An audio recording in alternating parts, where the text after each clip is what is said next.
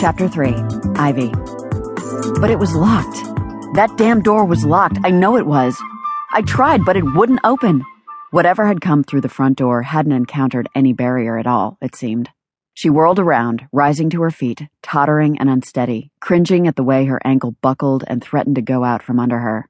But she remained upright, just barely, as she heard footsteps coming down the hall. Footsteps. Whatever was coming, it wasn't a bear. Ivy leaned against the wall for support, raising the gun, suddenly more terrified than she had been when facing the enormous bear. She knew what those heavy footfalls meant, even though she wanted to deny it. There was a man coming down that hallway. A man wearing boots, perhaps. That's exactly what it sounded like. Ivy hadn't seen another human being in years. The thought terrified her. "Don't come any closer!" Her voice shook, almost as much as her hands. But she managed to hold the rifle up as a man's frame filled the doorway. He was still in shadow, and the light was growing dim. But she knew it was a man, no doubt about that. "If I were you, I'd just turn around and walk away." "You don't want to shoot me." It was a statement, not a question, and the man's voice was deep, confident, as he stepped into the room.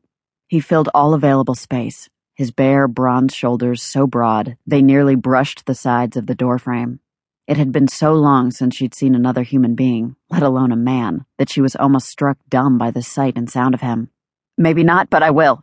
Ivy found her voice and straightened on her one good leg, trying to make herself appear as tall as possible, making sure he could see the rifle she had aimed at his chest.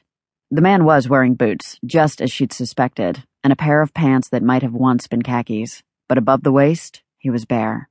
His skin was sheened with sweat, as if he'd been working hard, or maybe running. Where in the world had he come from? She wondered, her gaze moving up over miles of ridged abdomen and sculpted muscle to meet his intense blue eyes. Even in the fading light, those eyes were bright and piercing, rooting her to the spot. "I won't hurt you." He held his hands up to placate her, giving a little shake of his dark, shaggy head, flashing her half a smile from behind his dark beard. "I promise." "I'm the one with the gun." She gave a little snort at his promise, shaking her own head. "Not another step forward, or I swear I will shoot you." "Have it your way." He shrugged, leaning one bare shoulder against the doorframe. "But I'm not the one who broke in." "Broke in?" she sputtered, looking around and giving a little laugh. "This place has been abandoned for ages. You don't live here." "I do now." He crossed his arms, pinning her with that sharp blue gaze.